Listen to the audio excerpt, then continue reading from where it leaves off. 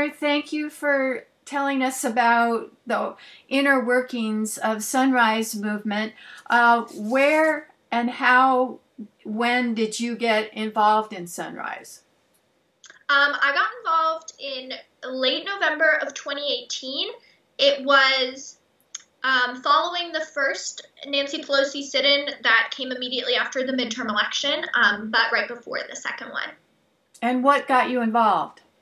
So at the time, we were doing like mass calls that were only like 200 people. And so I hopped on a mass call after seeing them on Twitter. And actually, somebody connected with me on there and convinced me to come to the second sit-in in DC. It seems to me that Sunrise has the most sophisticated, thoughtful organizational structure. Do you think that's overstated, or do you agree with that? Yeah, so we're a movement like grounded in momentum, organizing, values, and structure. And so I think certainly we marry like a decentralized movement with real like organized structures, as do most momentum movements. And so I think sometimes in contrast to like fully decentralized movements like perhaps XR or like really Occupy is like the best example of a fully decentralized movement. We appear to have more of a structure because we really intentionally set that. For people who don't know about Momentum Institute training, tell us a little bit about their background and how Sunrise has utilized it. Yeah, so I could not adequately tell you about how Momentum evolved, but I will say that we initially front-loaded with support from Momentum in 2016, and we are front-loading right now, so like reevaluating our structure and story and strategy through their support once again, with other momentum-based movements, such as, I want to say, I'm like 90% sure If Not Now is another strong example, but I am not 100% sure of that. That which one is If Not Now is also like an example of a momentum based organization. What's their purpose? I haven't heard of them. If Not Now is young Jews against the occupation. So like really a strong part of the BDS movement. I don't know a ton about If Not Now as well. I found enough Jews in Sunrise. For people who don't know, that it's a boycott movement against Israeli occupation of Palestinian lands. Yes. And Trump and Secretary of State Pompeo are trying to outlaw it and say you can't boycott Israel. Yes. But yeah, we know that is not true, and that you most certainly can and should. Right. They come up with very interesting twists of logic, like Trump says, I won the election, and the Democrats was a fraud, no evidence, and a majority of his followers believe it. I do not get it. That is the right-wing propaganda machine working its best. But why, if there's no evidence, why do you think so many millions of people accept just because he says it? Is it our educational system? I mean, there's a flaw somewhere. You know, I'm reading this book called Power and Powerlessness. Maybe it's like right here in my stack. No, I think it's in my room.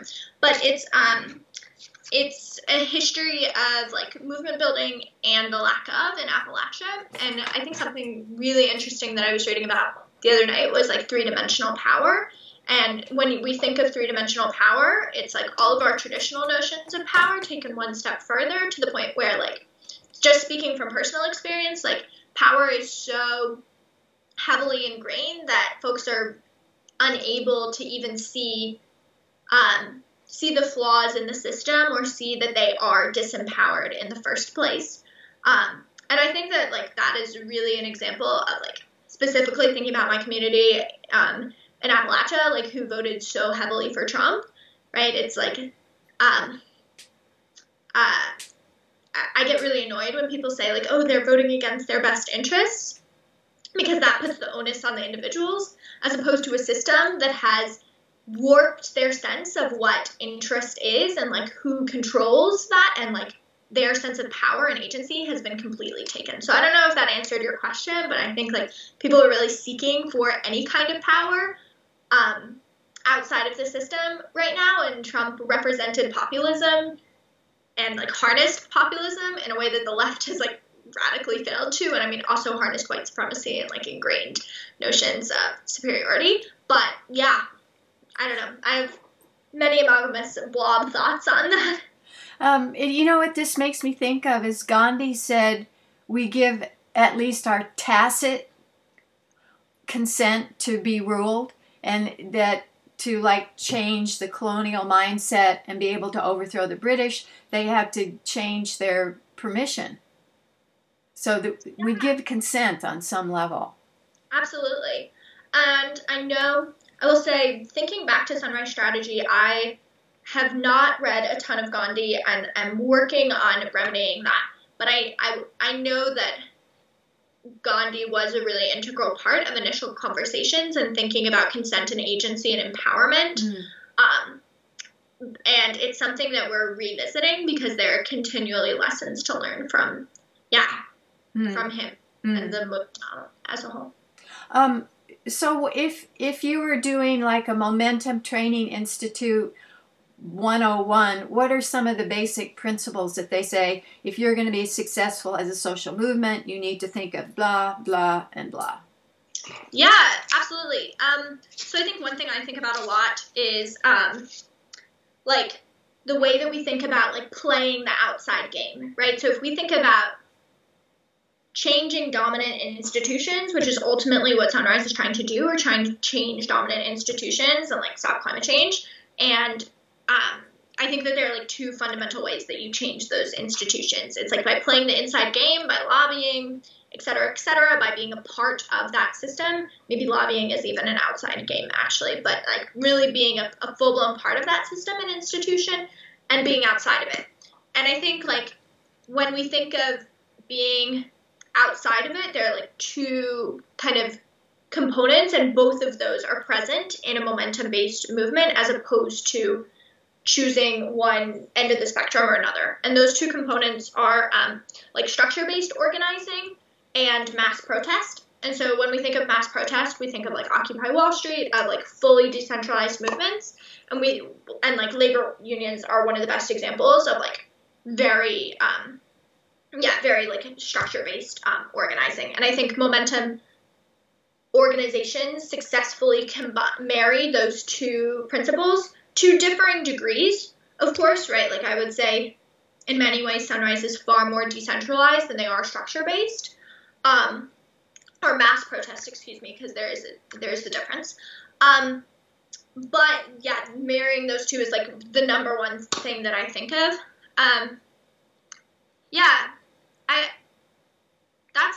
I think that's like really the biggest distinction in my mind.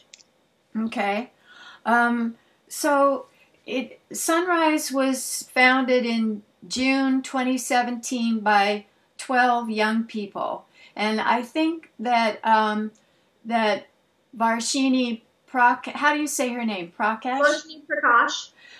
She had a history in trying to get rid of the divesting from her University of Massachusetts endowment fund. So she came out of the divestment movement. What else propelled her and the 12 to organize a new organization that you know of? Yeah. So a lot of our leaders came out of like divestment movements and also like kind of the modern culture of the environmental movement. But I think there were a few things. One was like, it was very, very clear that to stop climate change at the timeline that we knew was necessary, it was going to take a kind of mobilization that other movements were simply failing to do, especially a mobilization of young people.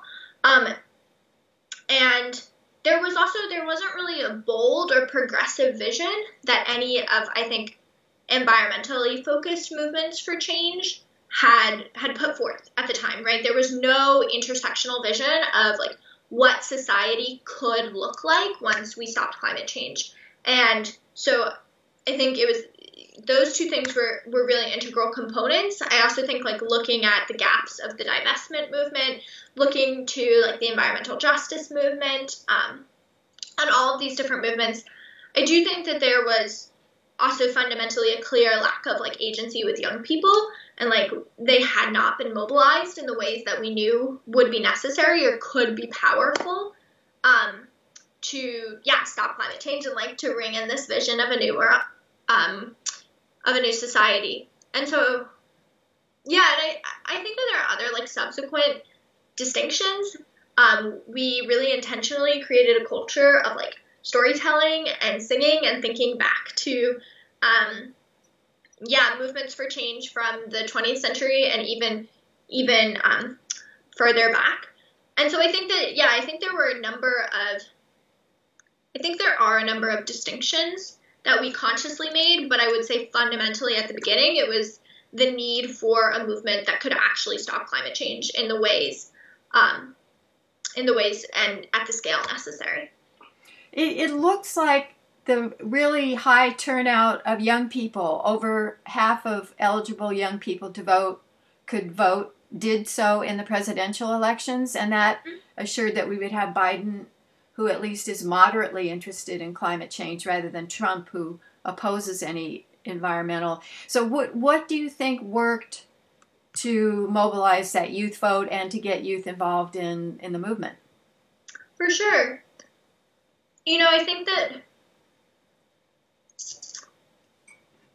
I think voting is one tool in the toolbox, and youth certainly recognize that. And I think at the beginning, I will speak fundamentally from like personal experience, that Biden as the candidate was really disempowering as a young person, because he had previously been so clearly against progressive values and a vision, and really felt steeped in the tradition of old Democrats that like had gotten us into this mess in the first place. And so I do think part of his openness and his responsiveness to progressive movements for change was an integral part of young people showing up, right? Like changing his climate plan from what was once an F as rated by Sunrise to a bold vision that is now, as he states, like a top priority, especially within the first 100 days. And like we see him acting on it almost immediately, even within the transition team. And so I don't know that I have a definitive answer for this. I do think that grassroots movements for change were fundamental. I'm thinking about like the Frontline Coalition, which included the Working Families Party, folks who were working in Wisconsin and Michigan and Georgia and Pennsylvania to get out the vote and to really connect with young people and with historically underrepresented populations. And I also think even Sunrise, like phone banking for climate candidates that we cared about, like, oh my gosh, like Jamal Bowman, or other folks throughout. So I think there were like myriad factors, but I would fundamentally point to the work that grassroots movements did, despite being really disempowered by Biden's campaign early on in the primaries, to throw down to support him. I've heard a lot that the way to reach people is you have to have personal contact. You have to knock on the doors, call, I guess, text. What's the psychological factor there? Why would you listen to me more if I phone you than if I give you a fact sheet or something? I don't know that I can speak to the psychological factor, but I can certainly speak to the necessity of really connecting with folks. I've been reading a little bit about labor union organizing and thinking about how,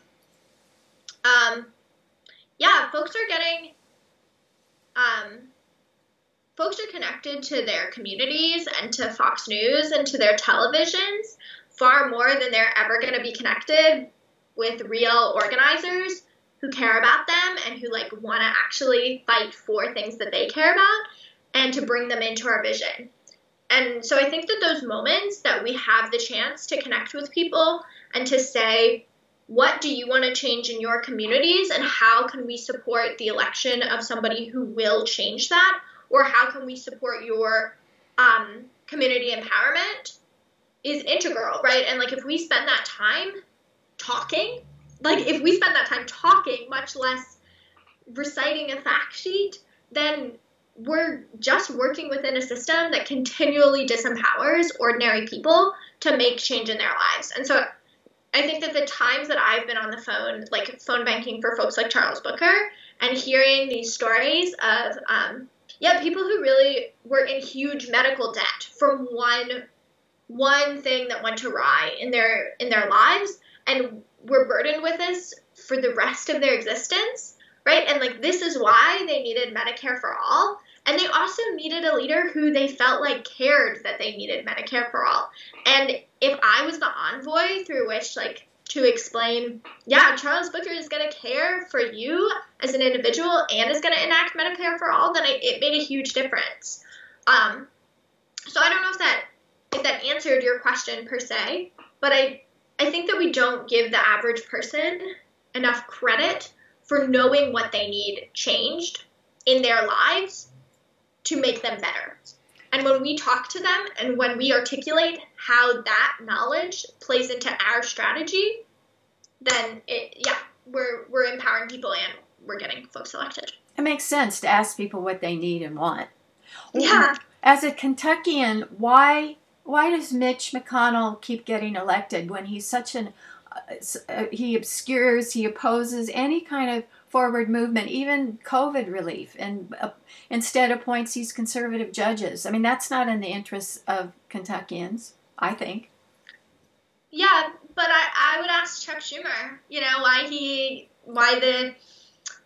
why the Senate majority supports candidates who Kentuckians very clearly don't care about to get elected the first time, and who have said don't represent us. You know what I mean? I think that Mitch McConnell wins because his challengers have actually never connected with Kentuckians across the state and have been supported by outside entities far more than the state. And that gets them through the primaries, but that's never going to win a seat. And it's not going to hold a candle against a name that people know and that they trust, even if they've been screwed by. And so that is a question that I keep asking myself as well. But I unfortunately will have to blame the Democratic Party for that one. So Amy McGrath was, it seemed like she'd be a fairly attractive fighter pilot mom. It sounds kind of intriguing. What was weak about her message or her supporters? Amy McGrath fundamentally did not care about Kentuckians. She did not engage with us. She didn't respond when we said this is what's happening in our communities. We need you to take a bold stance on things like healthcare and abortion, and not go back and forth about whether you would have confirmed Brett Kavanaugh, right? Like, what Kentuckians need is not a weak vision, and a vision that sounds like the Democrats from 30 years ago who promised things that didn't deliver to communities across the state. What they need is like a real grassroots leader who has taken the time to invest. One who fundamentally grew up in a Kentucky community and understands what it means to be a Kentuckian and what values that is, but connects with other folks grounded in those values and is willing to fight for what people are telling him they need. And so I think that I'll just say that the Booker campaign gained many tens of points, right, in polling right before the election day. And I think that was despite huge deficits in funding and outside support, right? Like, we did not have $40 million to work with and squander. But it was a real grassroots campaign and movement the closeness of the race and the degree of support shows that that's the direction and the leader that Kentuckians need. So, the Sunrise said that the leadership team is supermajority women because we knew that women and queer people push for holistic, intersectional solutions. They're willing to admit fault, leave ego behind, bring jokes, laughter, and joy to the movement. Do you think that there's like a danger of what I call the woman is wonderful school? Women are close to nature, to Mother Earth. But in fact, I don't know that they are any more morally superior or something like that to men. Or what's your feeling about the women are the best thing? I think that, I'm thinking a lot of, I think it's like an Audre Lorde quote that like white women are the weakest link in resistance because they have like the closest proximity and desire to conform. Like that white women's resistance is grounded in a desire to hold the power of white men, not to like completely transform the system. I'm butchering the quote, but I think that's the essence of it. And I think that, again, speaking as an individual, I think that we have in the past years allowed, like, I think like Democrats, maybe not the left, but like moderate Democrats have allowed women to be glorified simply because of their gender identification.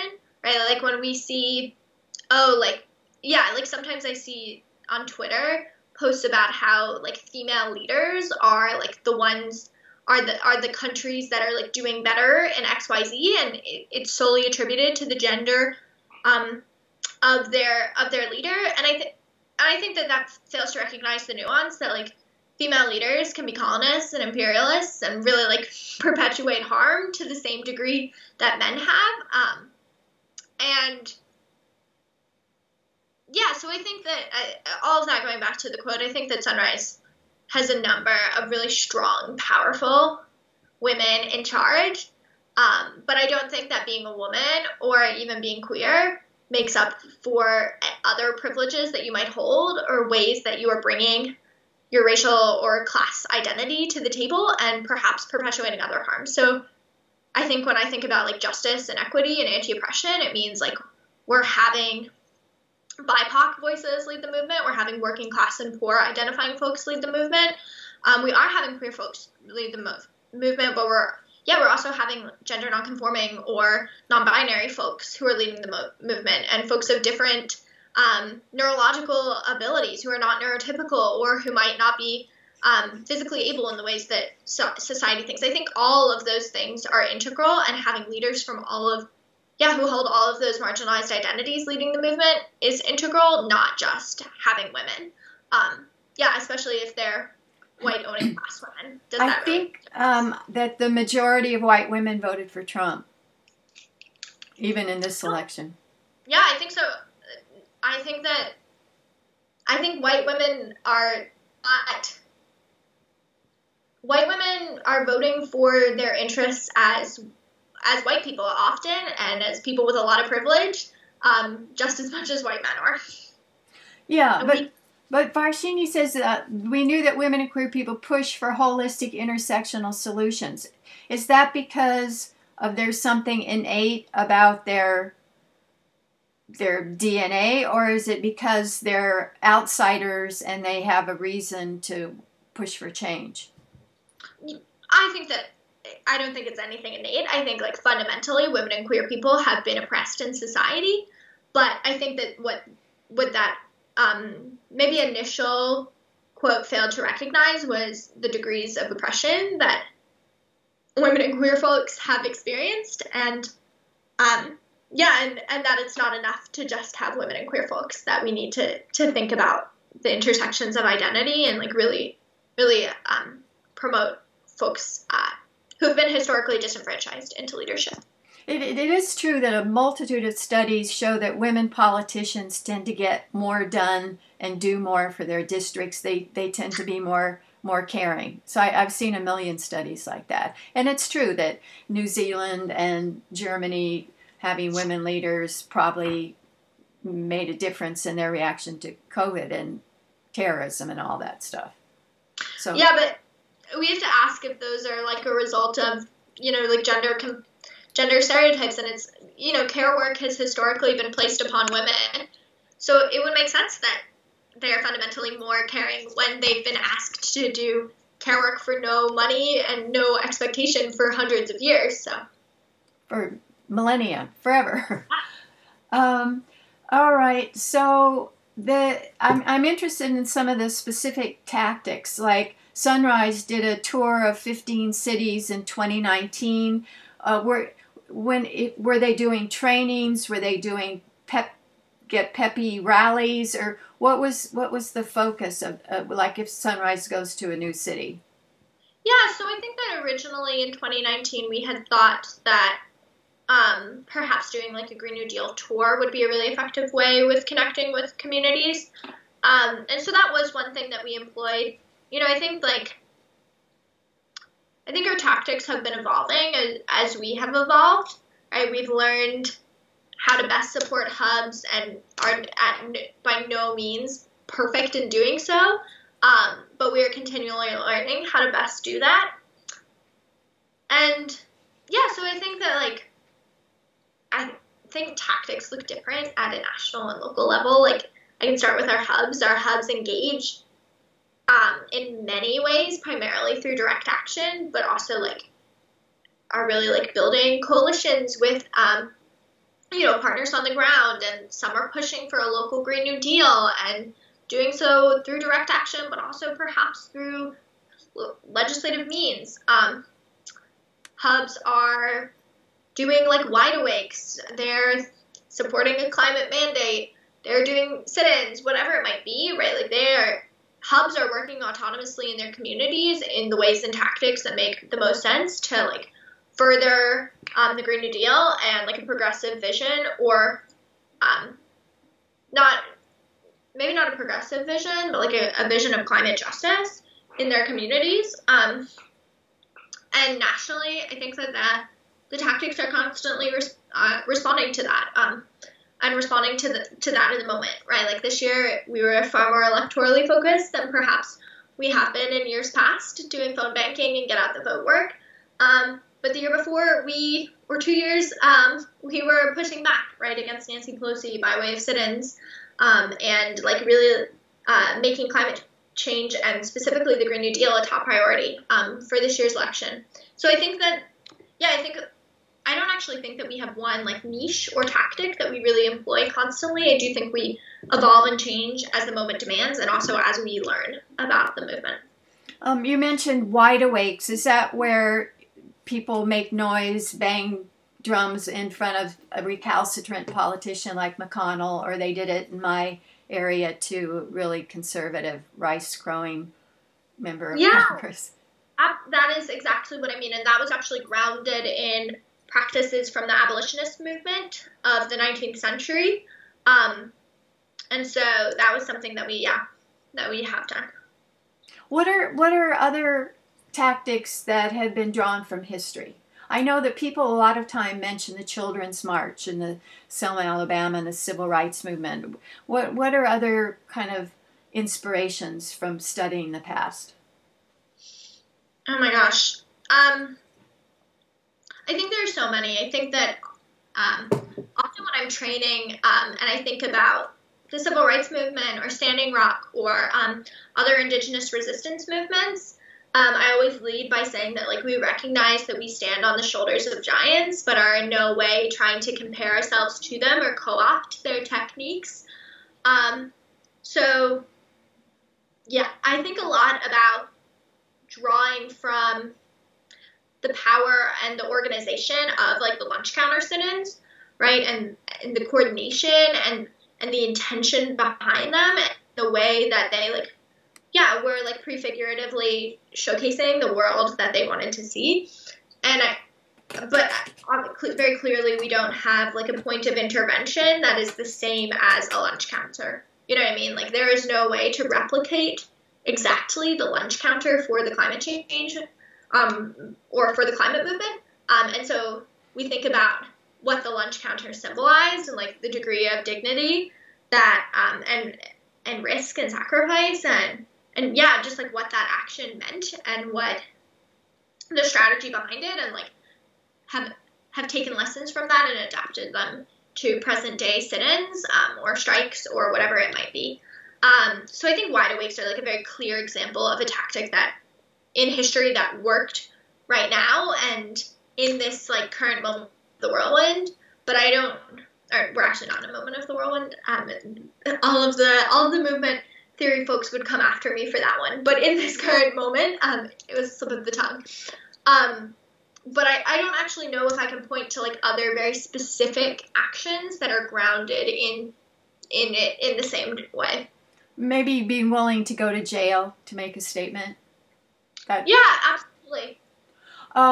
The First Nation people and Gandhi's liberation movement are very focused on what Gandhi called soul force. Indigenous people use prayer and ritual and call on ancestors and are respectful to their elders and use the ceremony of the fire and that kind of thing. I wonder if any of that kind of soul force approach has been adapted. Yeah, I think that Sunrise has really intentionally tried to craft a culture through singing and through storytelling, I think are the two things that come to mind.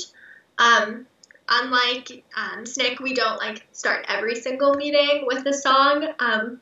That is a discipline that I think none of us have, but we certainly incorporate song into all of our actions, both to like bring joy and to bring like solidarity, most importantly, and to like bring in a vision. And I also think I think storytelling is not obviously not a practice that we came up with, but I think a lot about the way that storytelling, specifically like Marshall Gans and like public narrative and the farm workers movement, were able to connect with each other and with the broader public through storytelling and yeah, again, like build that solidarity. So I think that those are like two things that come front of mind, and I don't know if they're perhaps like soul searching within the movement, but there's certainly ways that we've built community and solidarity. So what's an example of a story that you tell people as living in Appalachia, blah, blah, blah? Yeah, I think I think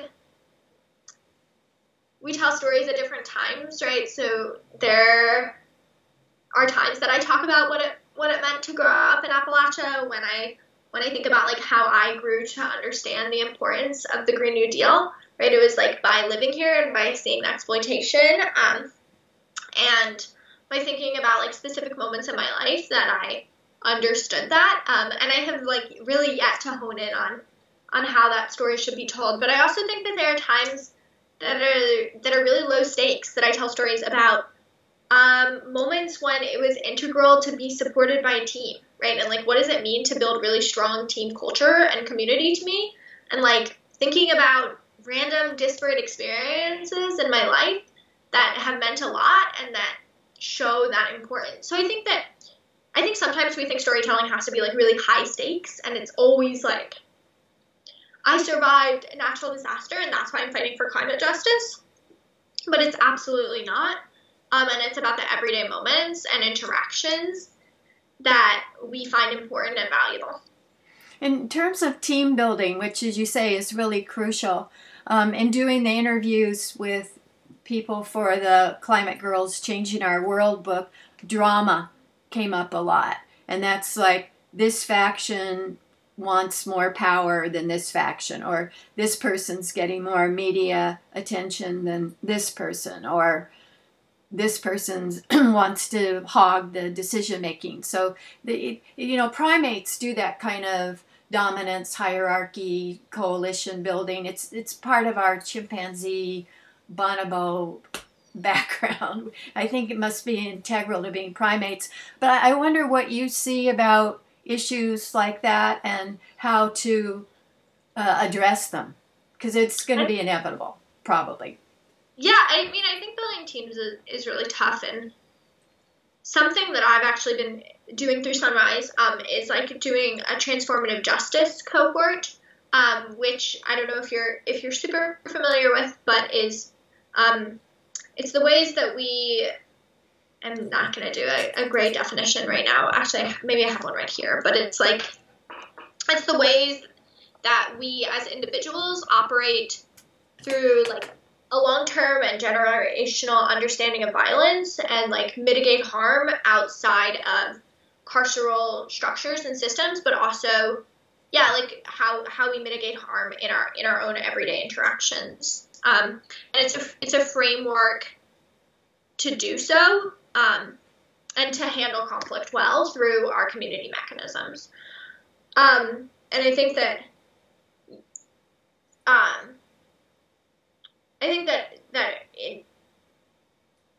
in many like social movements or in progressive spaces, we like to think that like we can avoid harm, or we can like create a culture that is like so sound that there's never going to be conflict. And conflict is like phenomenal. Lean into conflict. I'm trying to, like, it's not my personality type, but conflict is integral. But I do think that harm is also inevitable when you're bringing together, especially a multiracial cross-class movement.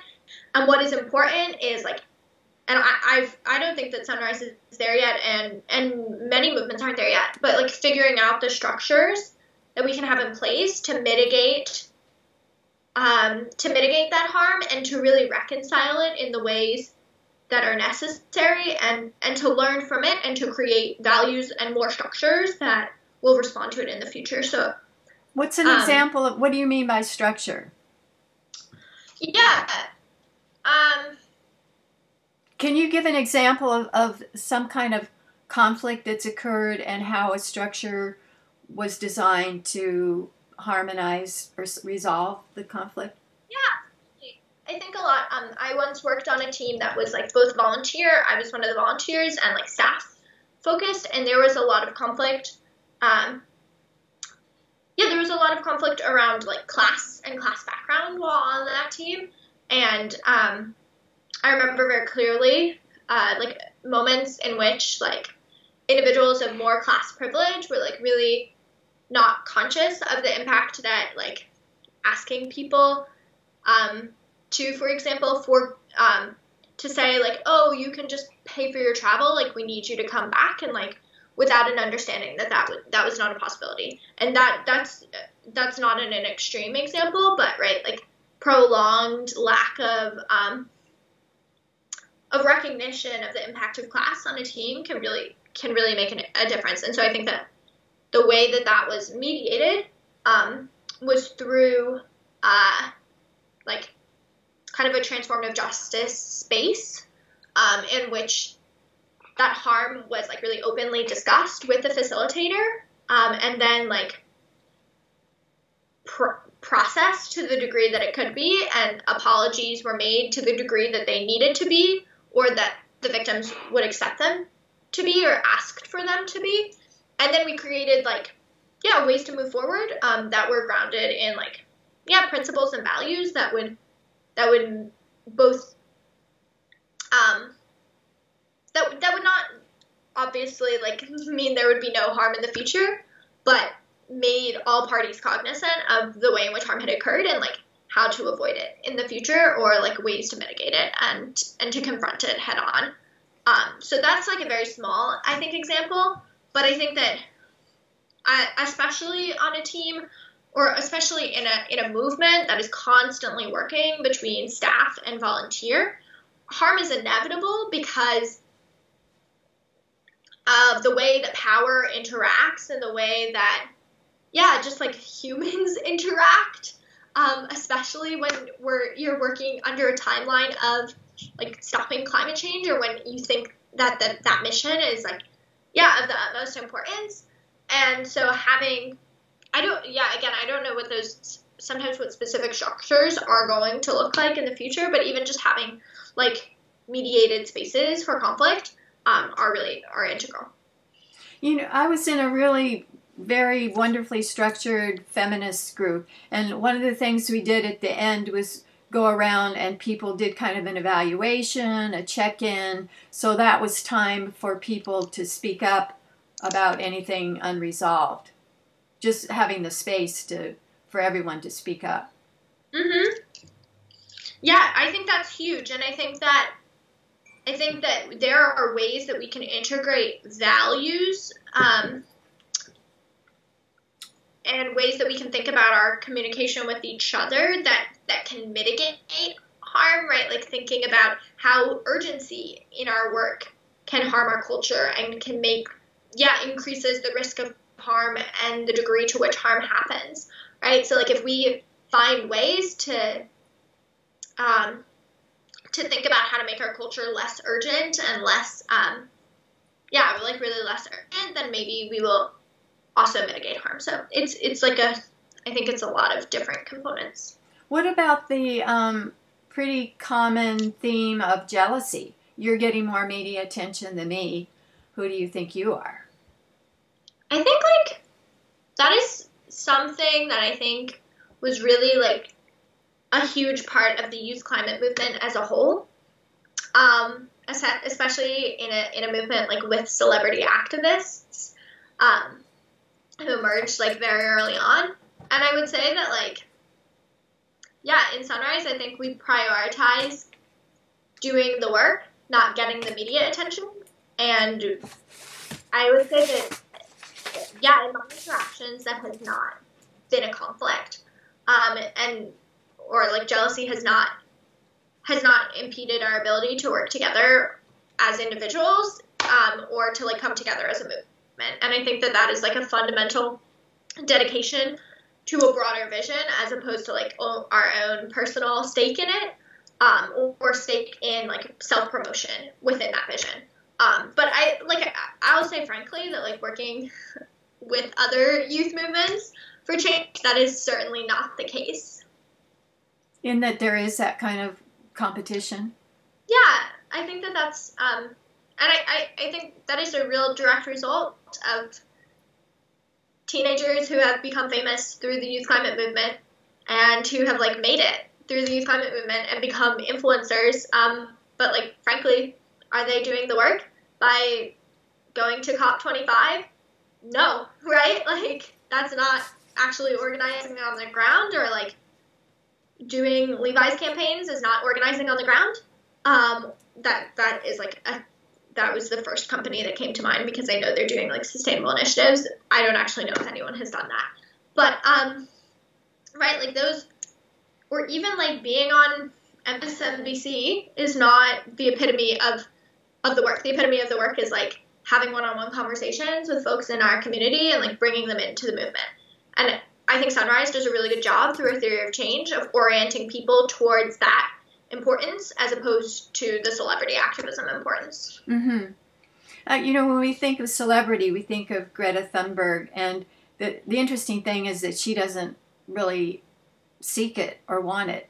So it's kind of an interesting phenomena that she's the star and doesn't, especially. I would say, I think in the U.S. there are other stars.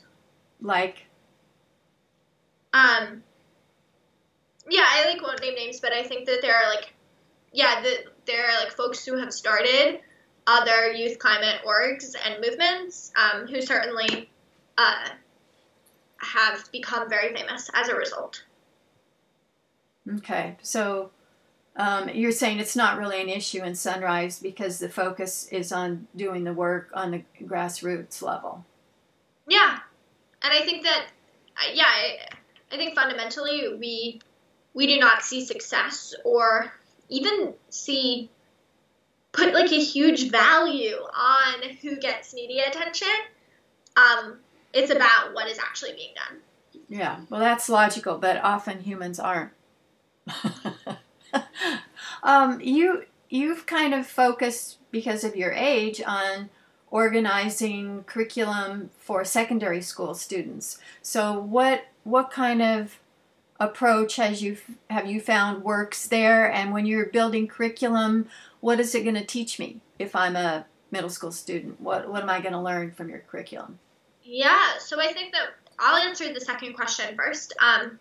We, when we built curriculum to support new organizers, we thought about getting them oriented towards Sunrise. Like, what is our theory of change? Like, what is people power, political power, the people's alignment? What do those things mean? And then it's like, what does it actually mean to be a mass protest movement or structure-based organizing movement, or a merriment of both? Like, what are those tools and techniques and escalation, and like, what is our history there? So I think that's like one big bucket.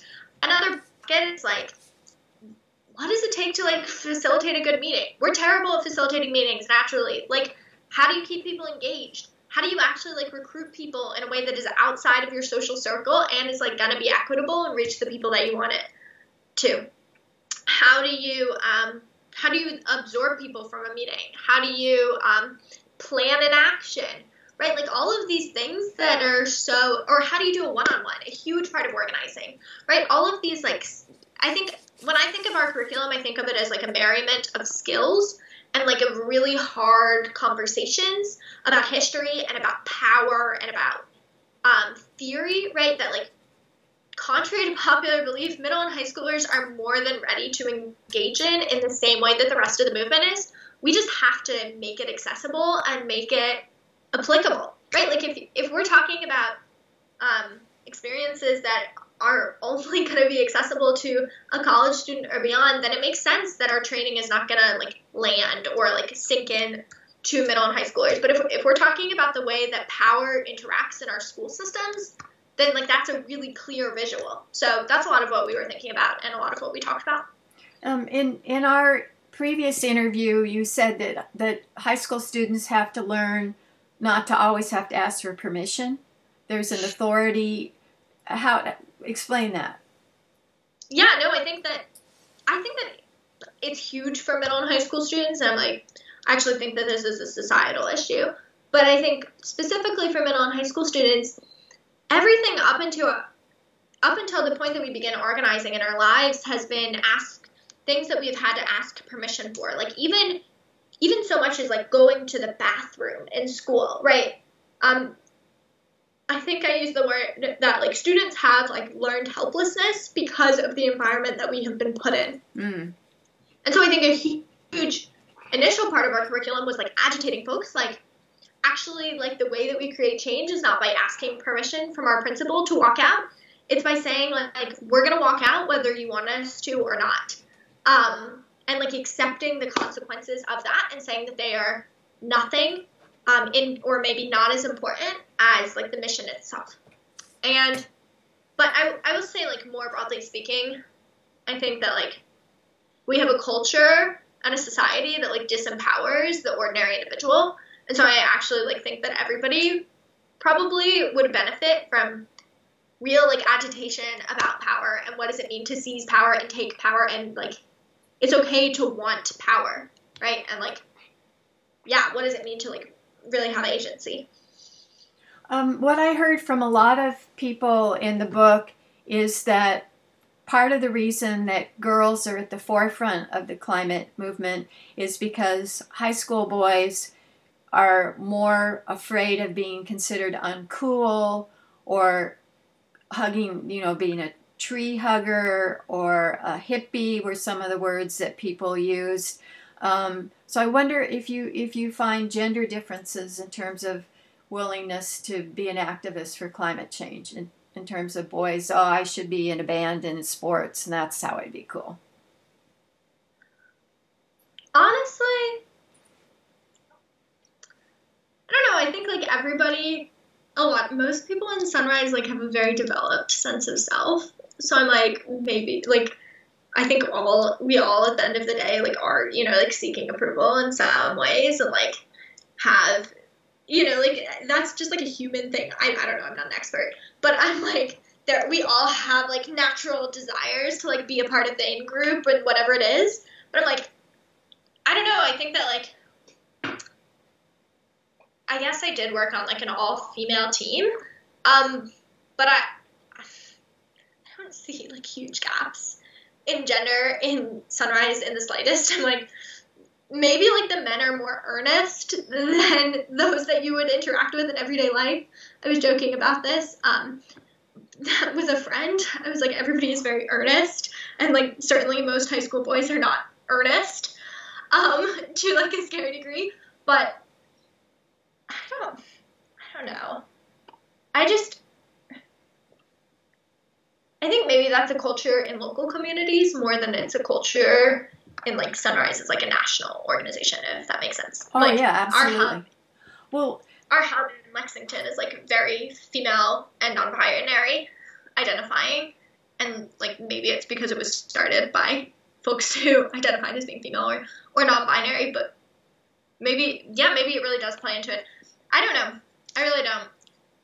Well, the fact is that there are many more young women involved in terms of every organization than I know of that's youth-led climate, many more women. So something is going on that keeps boys out. Who knows? Maybe it is like toxic masculinity and like internalized patriarchy. It certainly could and probably is. Yeah, I do think there's more fear on boys' part of being ostracized, or, oh, it's that old thing that it's okay for a girl to be a tomboy, but it's not okay for a boy to be a sissy. So there's more pressure on boys to conform and prove their masculinity. And being a tree hugger might make their masculinity suspect. I could certainly see that as the reality. I don't know that I've like ever had an interaction that confirmed that, per se. You know what I mean? Like nothing specific is coming to mind, but certainly I do think, I think to a degree, the ways. I also think that like the ways in which sometimes people are socialized into becoming an activist in high school, are like. Yeah, they skew, like, very feminine in many ways. Like, I think, it just, like, when we think about, like, clubs or leadership or extracurricular activities in that way, or even, like, social media usage and, like, the way that it is used, those could all be contributing factors. So it's okay for young women to be caring, and not so okay for boys to be caring. Yeah. Yeah. I'm thinking of, I interviewed Halal in Turkey, and she said in their 20s, there are more young men that are involved. So there's something about the pressure in high school years to really prove your masculinity or whatever, and it eases as they get older. Yeah, and I mean, I do think, like, when we think about who has historically led the left, right, it has...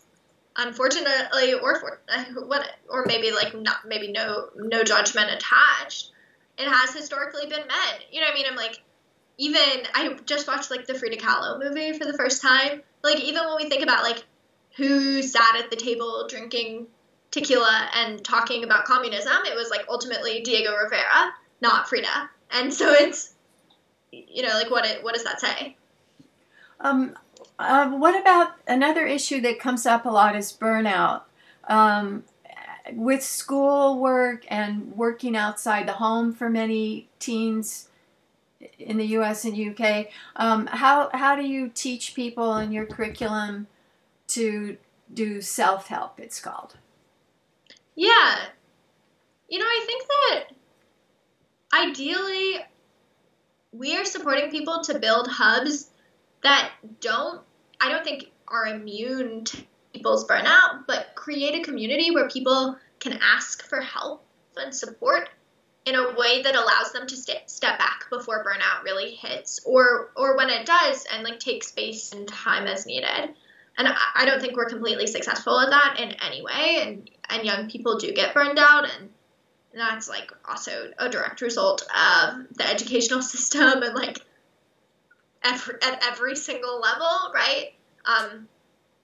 But I also think that I think that we really intentionally try to create communities of support that will at least mitigate the potential for burnout. And does support mean that it's permissive to talk about how you feel, or what kind of support is actually available? So I think that varies from hub to hub. I think like certainly having deep relationships is a huge part of it. And yeah, I think like having deep relationships, having mentorship, having that within a hub is huge.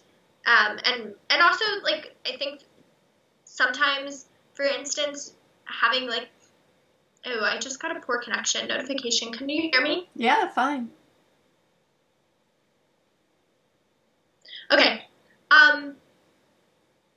Yeah, I think that like also like having teams of folks who are doing something as opposed to one person holding everything can really help. And I think that I don't think that there's like one structure, quote unquote, that people employ, but it is a combination of like having having supportive relationships that allow someone to step back, and like having like structures within hubs that allow people to like take on work as they can and are able to. Is it built in to have time to say, how are you feeling? What's up with you as a person? What?